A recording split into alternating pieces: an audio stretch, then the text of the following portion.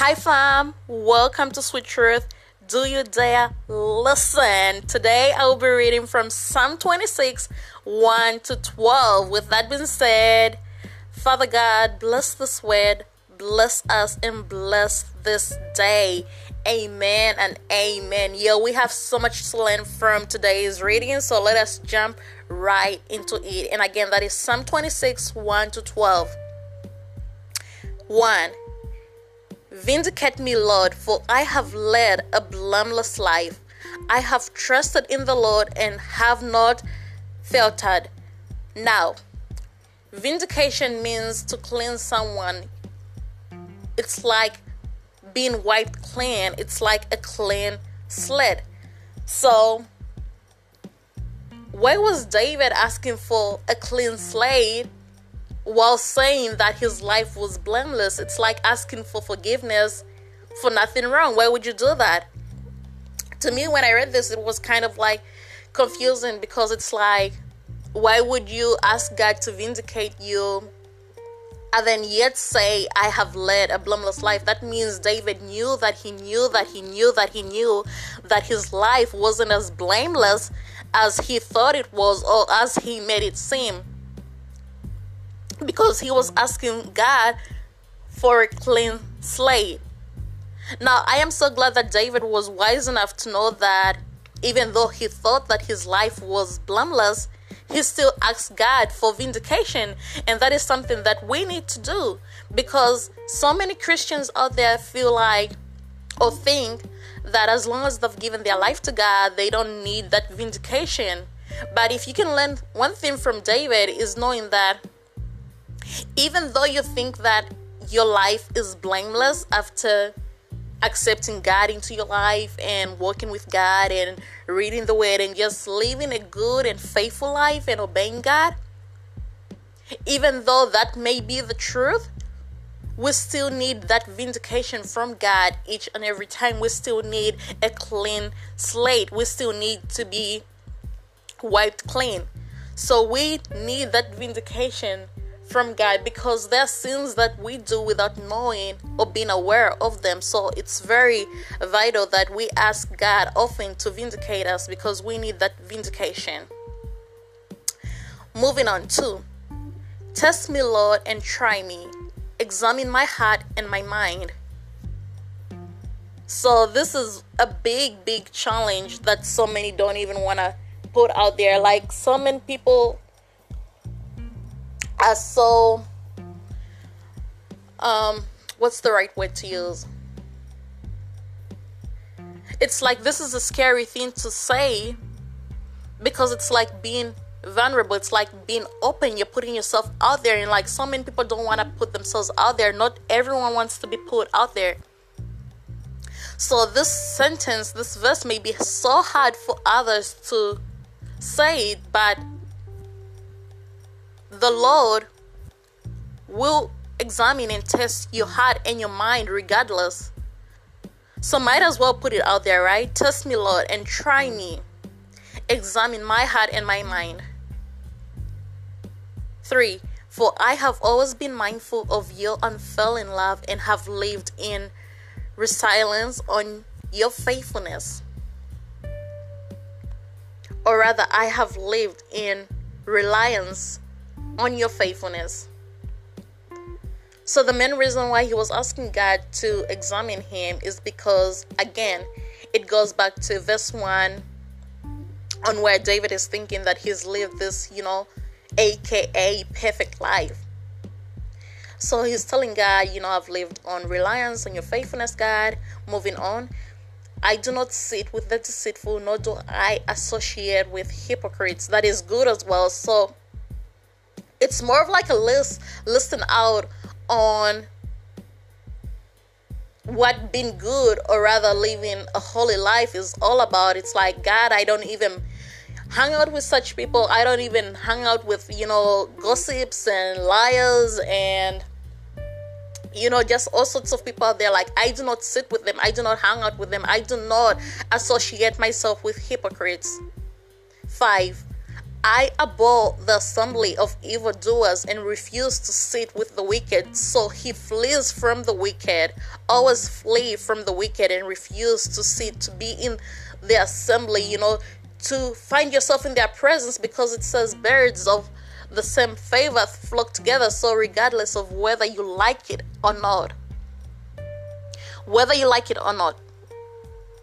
your company and the company that you allow yourself to be associated with will influence you. Whether you notice it or not, you will be influenced whether you like it or not. And I've seen it so many times in people that I know, people that I don't know, that allowed the company that they were in to influence them without knowing it or not. They were changing slowly and slowly and slowly, and then before you knew it, they became the company that they were avoiding trying to become in the first place. That's why from the get-go, you need to separate yourself from such company. You need to separate yourself from the hypocrites. You need to separate yourself from the wicked. You need to separate yourself from the evildoers, because whether you like it or not, if you do not separate yourself from such, you will slowly become like such without even noticing it. And then by the time you're saying, how did I get this far? When did I do this? When did I start thinking this way?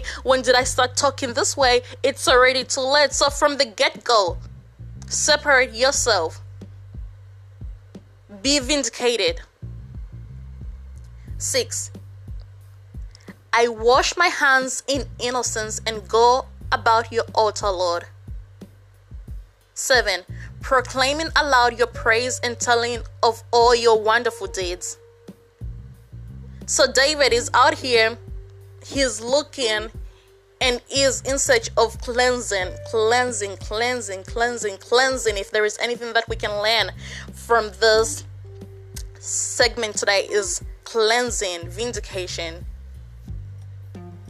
So not only is he staying away from this company and the presence of such, but then he's always in consistency with wanting to be clean, wanting to be vindicated, wanting to be wiped clean, a fresh start from God.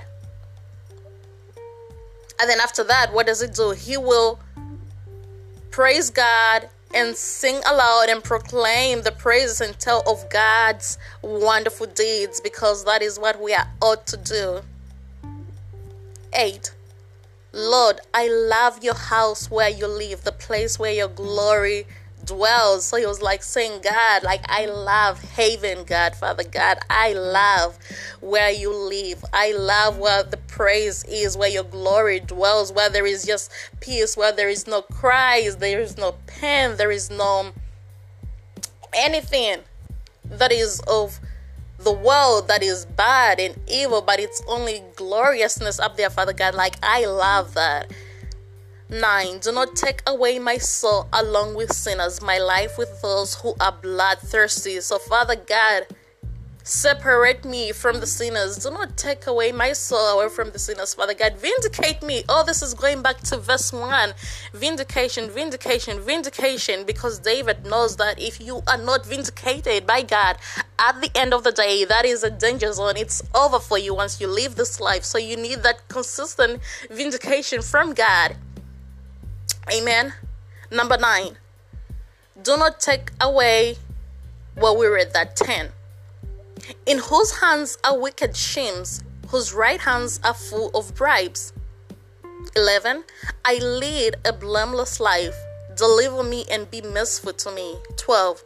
My feet stand on level ground. In the great congregation, I will praise the Lord. So in verse 11 again, he goes on to repeat about him living a blameless life. And now I'm beginning to understand where he was coming from verse 1. So when David said, I have lived, or I'm living a blameless life, what he truly meant was that he wasn't associating himself with hypocrites and evildoers. He was mindful of the company that he kept around him.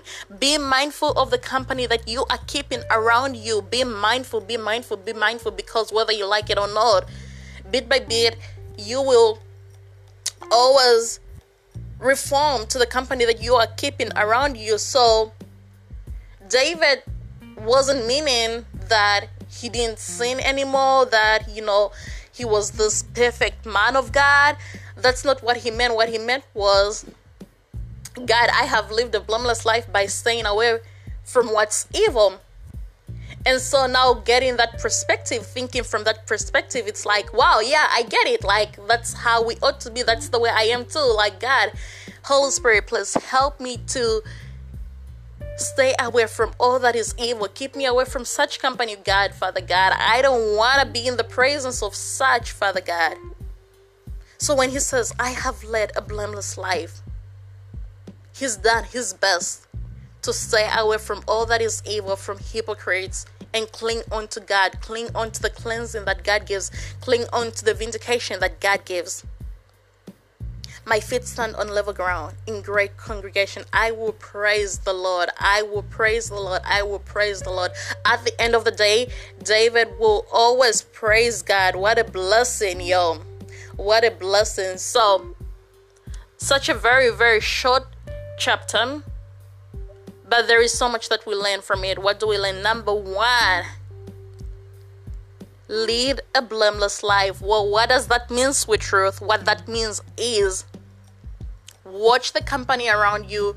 Try to stay away from evil as much as you can. The word of God says, flee from evil and it will flee from you.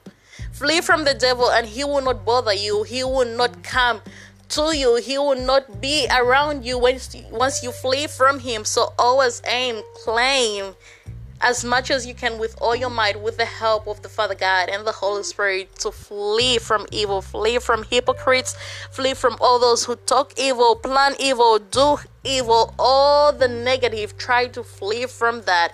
Free and flee from that. Lead a blameless life. Then seek vindication from God. Seek that vindication, Father God. Wipe me clean. Cleanse me, Father God. I want a clean slate, Father God. And we ought to do that often. Then the last lesson, at the end of the day, Father God, I long to be in your house, Father God. I long to be in your praises. I want to praise you. I want to praise you from wherever I am, Father God. Rather it be a big congregation or somewhere small, somewhere level ground. I do not care, Father God. I praise you. I praise you. I praise you. I praise you. I praise you. I will praise the Lord. What a blessing. What a blessing. I just love David so much for all the lessons that he talks about, all the lessons that he gives, the encouragement, this real talk, no cap business going on. What a blessing. And so, if you are willing to be vindicated today, you are willing to turn away from all the bad, you are willing, because you have to be willing to accept. It's a personal choice.